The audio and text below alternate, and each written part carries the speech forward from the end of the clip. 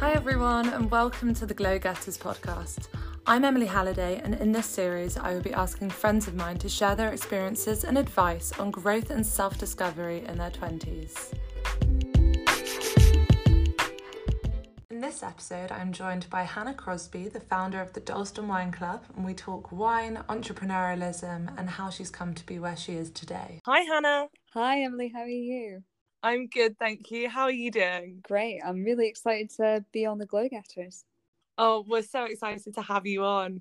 How's 2021 been suiting you? You know, how's the last couple of months been? 2021 lockdown point 3. It's been a lot. I think the first couple of lockdowns there was the novelty of it being new, and then there was the novelty of it being Christmas soon. But now lockdown 3, I think we're all ready for it to be over. Yeah, definitely, and just kind of desperate for summer. I think that's the next thing to look forward to, really, for the temperatures to start raising. Yeah, 100%, and social interaction. Yeah, definitely. Well, I'm just going to dive straight on in because I'm really excited to talk about your business and your brand. Can you just walk me through the Dalston Wine Club?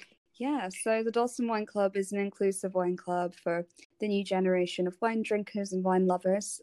It's kind of aimed at people that are the same age as you and I, who might feel that wine necessarily for them, or they might feel really, really intimidated by wine, but they drink it all the time. I suppose it was kind of started from like a need of my own, really. When I first got started in the industry, I was like a massive enthusiast. I was taking all my qualifications, but I didn't really have anywhere to go where I could feel comfortable as a 20-something creative, where I had the same kind of access to really, really exciting wines and amazing producers as you would if you were working for trade. And and then as I kind of gradually got more and more involved in the wine industry, specifically on the natural wine side of things, I kind of realized just how amazing these tastings were and just how important they were to my learning as a professional, but as a wine enthusiast as well. So I thought, wow, wouldn't it be great if people our age could have somewhere relaxed that they could go to where they wouldn't have to pay lots of money to taste lots of amazing wines. And yeah, that's kind of how it was first born. But we kind of managed to squeeze in a couple of in-person sessions, which is amazing. And then, unfortunately, lockdown reared its head again. And we've managed to go online in the past couple of months. And honestly, the response has been amazing. We were kind of expecting a few people who came to the in-person clubs to be really excited about it, but we didn't anticipate this many new people kind of getting their eyes on the brand, ordering wine boxes and being excited about coming. I think we've really hit on something really, really exciting. Yeah. Oh gosh, I'm so excited for you, and I can't wait to talk about it more, because similarly, wine is definitely a passion of mine, kind of from drinking age, and particularly red wine, which I always felt was a little bit less common at a younger age. I think with age you kind of get more of a taste of red, but I've always loved it. So I've been very interested in wine, and as you say, you know, for people our age, there's a little bit, not so much a glass ceiling, but you never feel completely qualified to discuss it in a room of people that are older than Precisely, you. And I use as well, I don't know if you've got it, it's probably a little bit basic for you, but it's called Vivino. It's the app where you scan the label and it kind of tells you, it's like a kind of a virtual sommelier. But even with something like the Vino, so many professional people use it, who use all the terminology and they use all the lingo. So even kind of like scrolling through notes of something like that. So if like you hadn't really drunk wine before and you saw someone say that a wine had snappy tannins, you'd be like, what the fuck are they talking about? Do you know what I mean? I think that there's a real appetite for just kind of having a really chilled out wine bar setting, sitting with your friends, not worrying about whether you're swirling your wine in the right way or using the right words. That's kind of where it was all born from, really. But I completely agree that it kind of stems from this almost like intimidation, which, I mean, 9 times out of 10 isn't purposeful, but I think 1 times out of 10 it is purposeful from the wine industry to kind of only keep a certain kind of person involved. But yeah, I really love how it's opening up more, and it's not just me doing it. There are so many amazing people opening up wine to a younger audience, and really empowering people to talk about it. I really, really love that. And also, I guess a question for you would be, I don't know if this is factually correct, but for me, I look at the wine industry and just from documentaries I've seen, and it's full of men. I think because it's quite a traditional industry, much like, you know, finance, for example. And yes, like a lot of things are changing in both industries, but to be a woman, a young woman as well, leading something like this and pushing this business on, I think that's really cool.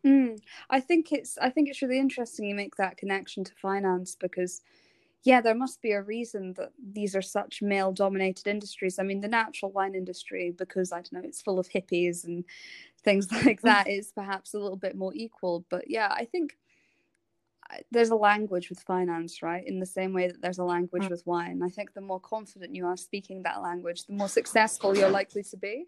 I agree with you. I think it is that degree of exclusivity. Yeah, I mean, finance has language, right? And wine also has a language. And I think the more confident you are about speaking it, even if you might not get everything 100% right, the more likely you are to be successful. And I mean, statistically speaking, men are far, far, far more professionally confident than women. Even the way that we talk, even though in the way that women use language. I was fortunate enough to study English language, and the way that we talk and speak professionally. And there's such a disparity between the genders, it's insane. Like, the amount of inflections that women will use at the end of a sentence like that, just because it's so embedded into our psyche that we need to question every single thing that we're saying. And this only worsens in a professional setting. But I think it's all about being confident about speaking that language of wine. But I think, I don't know, as soon as you have like those parameters and as soon as you have an understanding of that language, I think the better you do in the industry, unfortunately. But luckily, yeah, there is this new generation of influential people in wine that are kind of opening it up a bit more, so it doesn't have to be like that. Yeah, and what you've done is you've created a safe space for people to come and learn and have discussions without this kind of prejudgmental barrier. Precisely. I think, which I know it sounds terribly amazing. snowflakey, but like safe spaces are important. Like, no, definitely.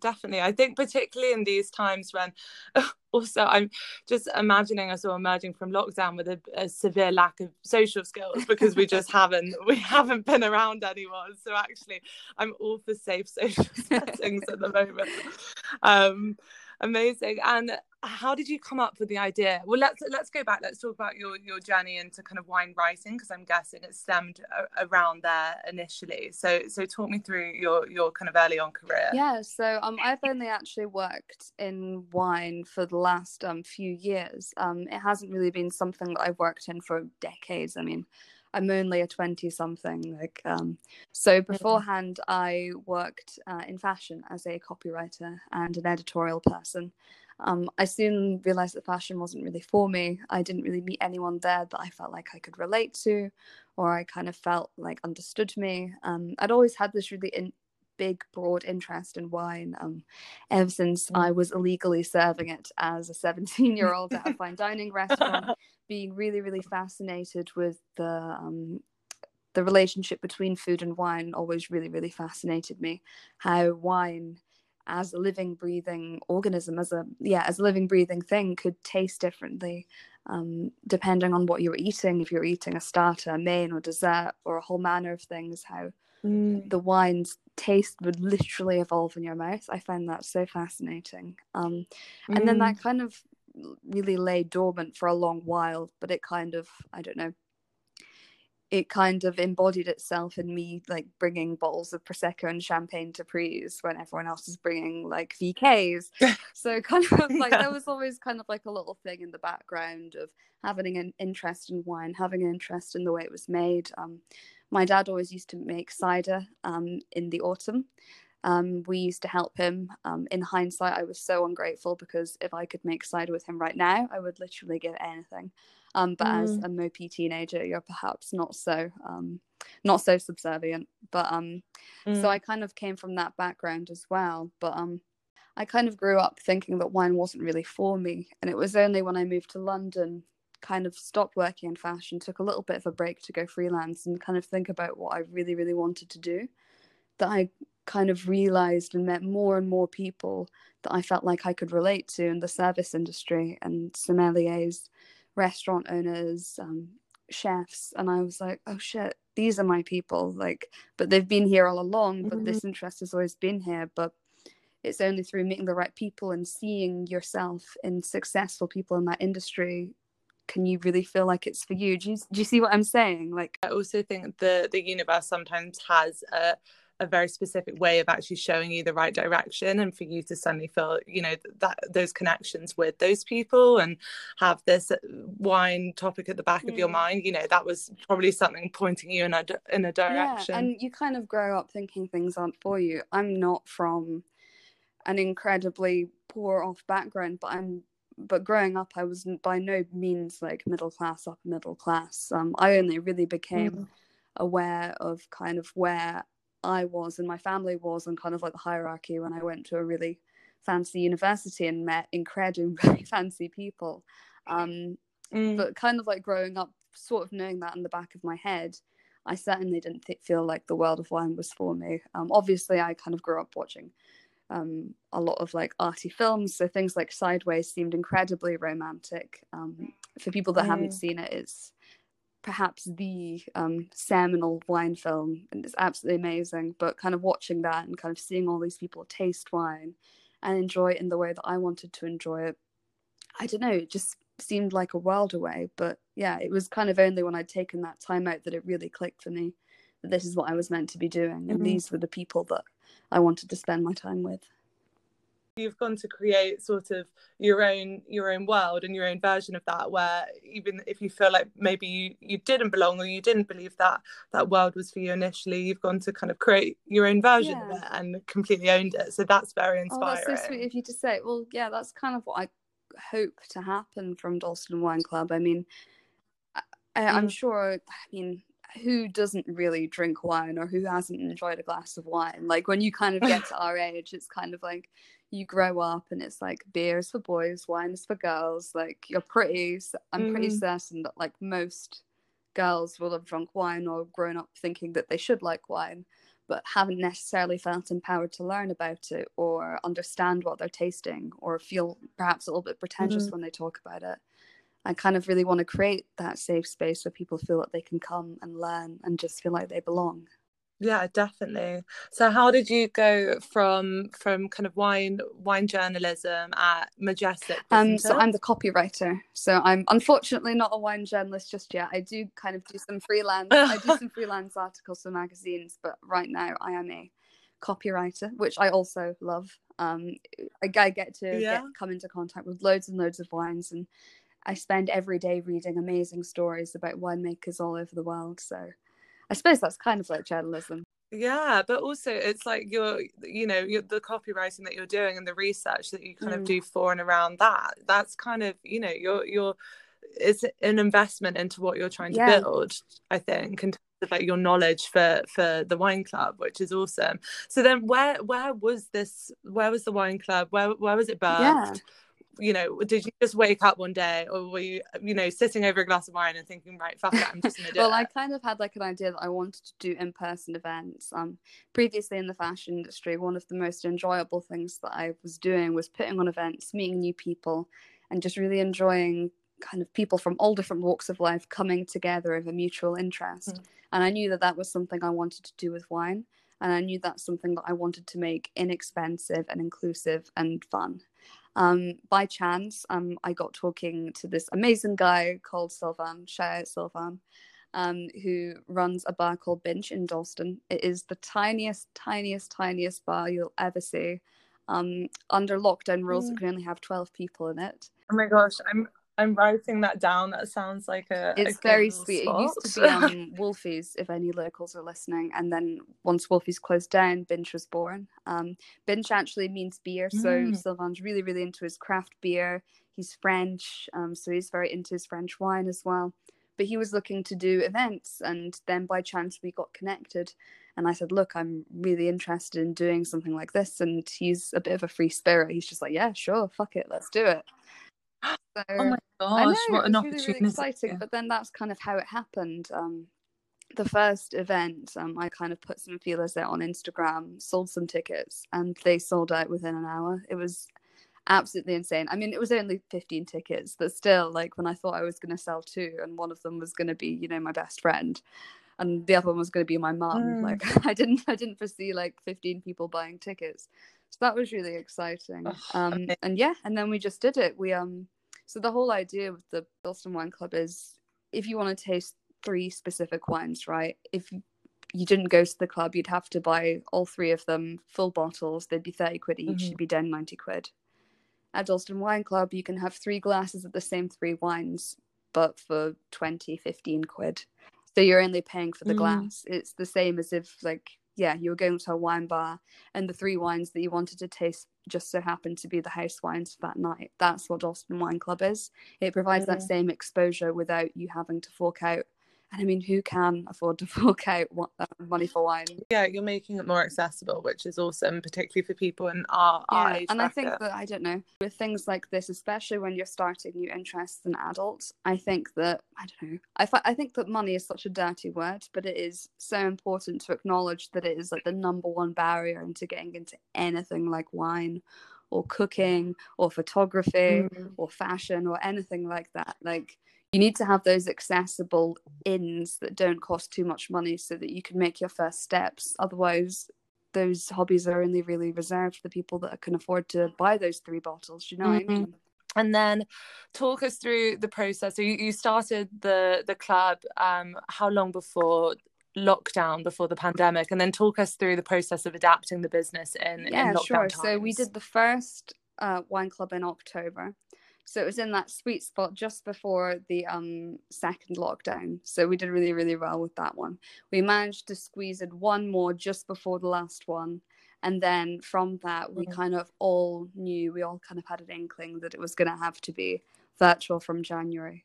So virtual events weren't really something that I'd ever done before.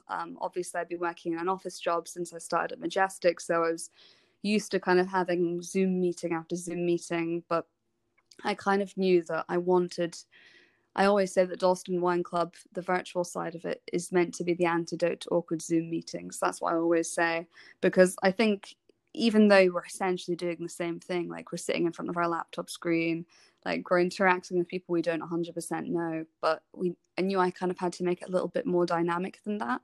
And I think talking about wine is like one of the best social lubricants out there.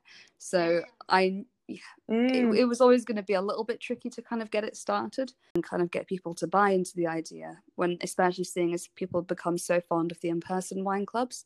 But I think once people get the idea, like it's all in the communication, people kind of know what they're going to, people feel relaxed and empowered to be able to enjoy wine on a virtual meeting, then it's as easy as anything. Everyone's just so excited to be there. People say they say it's the thing they've been looking forward to this month, which is just the words you really want to hear, isn't it, as a business owner? And I think as well, a lot of people, are living alone, or even if they're living with family or friends, there's limited social interaction. And it's not only a wine club now, you're creating or starting to create a community, which is so important in these times. I think community's become a bit of a buzzword, especially in kind of like London startup culture. But I mean, it's for a reason. Like, everyone and their mum starting a brand right now. So it's more important than ever to foster meaningful relationships with people. Otherwise, they're just going to see you as like another person that's trying to push a product.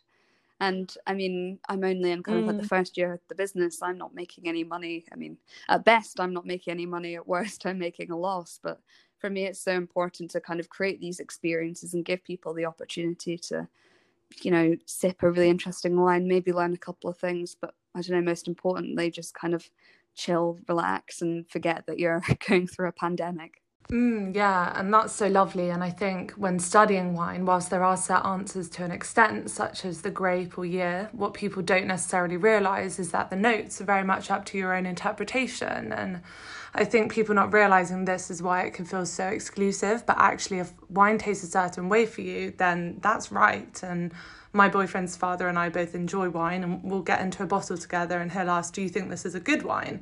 And I tend to panic a bit, and he says, well, to answer that question, you just have to ask yourself if you like it, and if so, then it is a good wine. And I love the fact that while there are set answers, it is open to interpretation, which goes back to what you were saying about it being such a good social lubricant. And that's one of the most amazing things about wine. Anya Smelskaya, who is this amazing sommelier, and wine consultant who's helped me out on the last couple of wine clubs, she always says that obviously, yes, there's like right and wrong answers, but she always says, like, when you're tasting a wine, link it to something that you know and something that makes sense to you. So to one person, I mean, if you're tasting wine in an exam, for example, you have to give key descriptors like, oh, it smells of plums, oh, it smells of dark fruit, it smells of this and that. But if you think, oh, it smelled like my grandmother's blackberry compote that she only made once a year and we would have on our pancakes, you know what I mean? Like, it's about this personal experiences you forge with wine, the things that it reminds you of that are really, really important. And that's what makes wine so personal to so many people, because each wine is unique. I mean, even wines can differ from year to year, made by the exact same producer from the exact same vines, but the way that they will taste from one year to another will be completely different. It's a constantly changing, evolving thing. And the better you link it to your own experiences, the easier it is to remember, and the easier it is to bring you back to that moment when you're tasting it. So I think another question for you will be, can you think back to your best wine moment or your best memory with wine? And I bet this will be a really tough question because I'm sure you've had lots and lots, but just something that you recall as just being kind of the perfect moment. One moment that I can really, really remember where I kind of really felt like I'd fed my tribe, I'd fed my people. I went with Anya, who I just mentioned, to Tillingham Wines, which is this amazing biodynamic estate and farm in Sussex. We went to go and interview Ben Bolgate, who's the person that makes the wines there. He has this amazing vision of this closed loop farm vineyard system that is so amazing. You should definitely visit the hotel if you could ever get the chance. It's so beautiful. But it was a cracking hot day in June. It was the end of the first lockdown. We went to go and interview him. And we got in this rickety, almost like golf buggy on steroids, like trolled through the slopes of vineyards right to the top where there's this lovely kind of little balcony place where you can sit under cherry trees. And we all shared like this delicious, nutty, fruity pet nat that I think it was the latest vintage that Ben had made. And it was just the perfect thing to drink when we were sweaty. It was really, really hot. We'd just taken a dip in the sea, and it was just kind of like this perfect way to round off like a really gorgeous summery day. But yeah, that's a beautiful memory that I have with wine. That's the one that's sticking out to me right now. But for everyone who's listening who I've had a lovely memory with over wine, please don't feel discouraged. It's the only one I can think of at the moment. That's so funny. And then kind of on that note as well, do you have any kind of particular grape, maybe a white or a red? I know, again, that would be so hard a question for someone like you who is constantly trying different wines and researching, but is there a particular wine that is kind of your fail safe on a wine menu? I think lately, I know it's like a classical, like natural wine thing, but I've been really, really into skin contact. For anyone that doesn't know what skin contact wine is, it's basically as you would make white wine, except before pressing off the skins away from the juice and then fermenting the juice, you leave the skins in contact with the juice for anything from a few hours to a few days. Like some people even do it weeks. And what that does is the skins impart even more flavour and especially colour, which is where you get like the lovely colour of the orange and amber wines from. So that tends to be something that I go to, like back when we could visit restaurants. And that's something that I usually go for because the structure of it and the beautiful kind of layers and gorgeous mouthfeel make it a really, really good wine for pairing with food.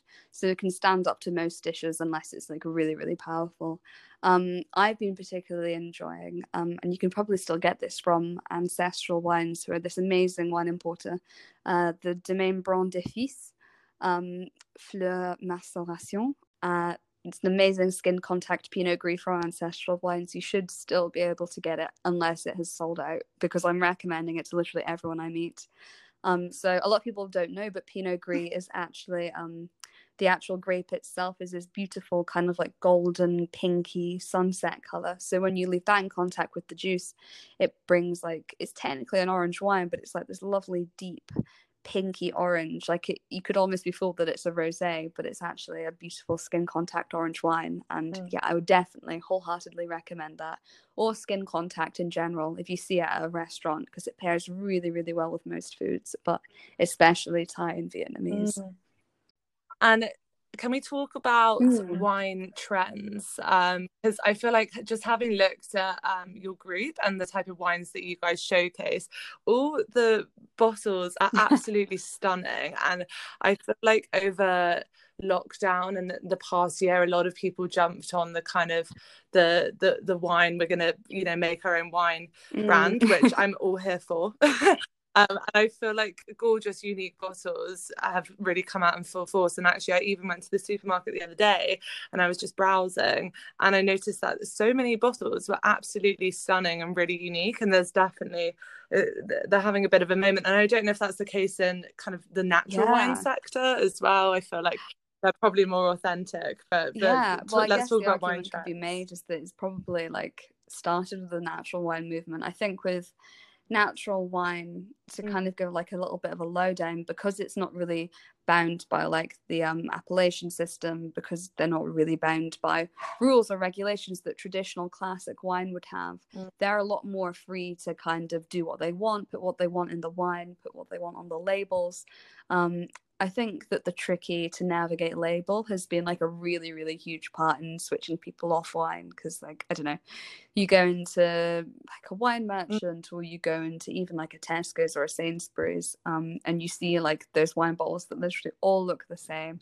They've all got the same squiggly writing, maybe a picture of a chateau, maybe a picture of a deer or something like that, and you're like, great, what the fuck does that tell me? Like, I don't know anything about the Côte de Puy. I don't know anything about Beaujolais. I cannot decipher this bottle. What the fuck does it mean?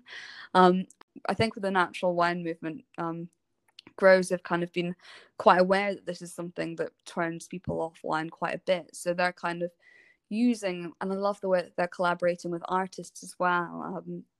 For the latest Patrick Boujou collaboration with Rosie Asselin, they released Vivantaire, and they worked with Apartmento Studios, a graphic design company that also do the magazine, to create these beautiful bottles, just because they felt like it expressed, I mean, there was barely any writing on it, but the drawing and the art and the design expressed what the wine was about and what the ethos is about way better than any kind of picture of a chateau. Do you know what I mean? I think it's been quite important in getting people into wine in the first place. I think tricky, difficult to navigate labels were really part of that.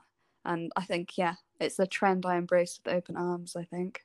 And I think as well, it gives more personality to the wine as well, because obviously, you know, that the flavors of the wine will speak for itself. But actually, if you've got a really quirky, cool bottle, I think it definitely heightens the enjoyment. I don't know if that's just kind of a me thing, but it makes 100%. Drinking more fun. I mean, like Tillingham that I already mentioned, Ben works with a graphic design studio who kind of came up with like a new ingenious way of like printing onto the bottles like these beautiful kind of art prints. So they're not even labels, they're kind of they're almost pieces of art. I think that there's been a very conscious decision for brands to make things look beautiful, not just for the sake of being beautiful, but because people are more likely to kind of hold on to things of quality. A couple that I know who really, really love Tillingham wines, they keep the bottles in their house and they use it to hold flowers. And I mean, at the end of the day, wine growers and the wines that they make and their chateau is their brand. And I think more and more people are starting to kind of, I don't know, get rid of like the snobbery of like, oh, people are only having nice things for Instagram. They're actually kind of turning on to the idea, oh, wait, if I create beautiful things that are made well and look gorgeous, and people can tell the effort that people put into the beautiful wine bottles. If people recognize that effort, then people are more likely to enjoy it and keep it and remember that memory. Definitely. And I think regardless of social media and kind of advertising online and, you know, getting that good Instagram of the wine bottle or whatever, which to be fair, like I will always do that. So I'm not criticizing anyone that does that, but be careful that keep those wine bottles to hold flowers. You know, anyone that comes into their house will look at it and they'll go away and remember the wine as well. And if you're drinking it or if you're kind of at an event and someone's pouring with one of those bottles, you're going to remember it more, and it's going to stand out from that chateau or that deer. So then just two more personal questions, personal but fun. And then I just have one final question for you because I realised we've just talked, which is so lovely. Yeah. So on a personal level, what does an ideal weekend look like for you? An ideal weekend looks like no work. Because although I'm doing like a full-time job, Dalston Wine Club is essentially my other nearly full-time job, although I absolutely love doing it. Right now, an ideal weekend would be spent in Norway. I absolutely love Norway, especially at this time of year. Even though the wine laws are ridiculous, and they're probably quite good for their people, but wine is so expensive out there. But honestly, like everything else makes up for it. It's just a different pace of life there. So yeah, a weekend spent sweating in a sauna somewhere in Norway would be perfect. That brings me on to my second question, which is when things are safer and more opened up, where's on your travel list? So apart from where's Norway. on my travel list? I've always wanted to go to Japan. I hear that they've handled, well, probably unsurprisingly, I hear they've handled coronavirus better than the UK. So perhaps a trip to Japan's on the cards. Also Edinburgh. I haven't been to Edinburgh in ages. It was where I was born. It's where my family spent most of their lives. Going back to Edinburgh would be amazing. Climb up Arthur's Seat, get to walk down the Royal Mile, that kind of thing. Yeah, I miss it dearly. I've got a girls' trip that was actually booked in November to go to Edinburgh with a few of us for the weekend, and we've moved it to mid-April, ambitiously, but I feel like that, who knows if that will happen, but I'm desperate to go again as well, and definitely with girlfriends, I think it would be really fun as well, so I'll have to message you and ask for some tips whenever we end up going. DM me whenever you like. I will. And then final question, just sort of moving forward, what's next for the Dalston Wine Club? If are you sort of prepping for kind of when things open up again, whenever that may be, whether that's, in the next couple of months or in the next half a year? I suppose kind of in the short term, next steps of Dalston Wine Club when restrictions lift and we can all get back to living our pre-lockdown lives. I'm going to be launching a second wine club in West London in Notting Hill. So that's really, really exciting. It's something I wanted to do for a while just because I get quite a few messages from people saying, like, I really want to come to Dalston Wine Club, but I could not live further away from Dalston. Is there any way you can come west? And I was just going to say, how do you have an idea on how many tickets? So honestly, it depends how many. I mean, if social distancing isn't a thing anymore, I'm going to pack as many people in there as I possibly can so we can all... I mean, I just think back to when I used to go clubbing, like squishing yourself between two people at a bar trying to get a drink, like being covered in other people's sweat. I'm just thinking, oh my God, who is she? Yeah. What was that? Did that ever happen? Who is she?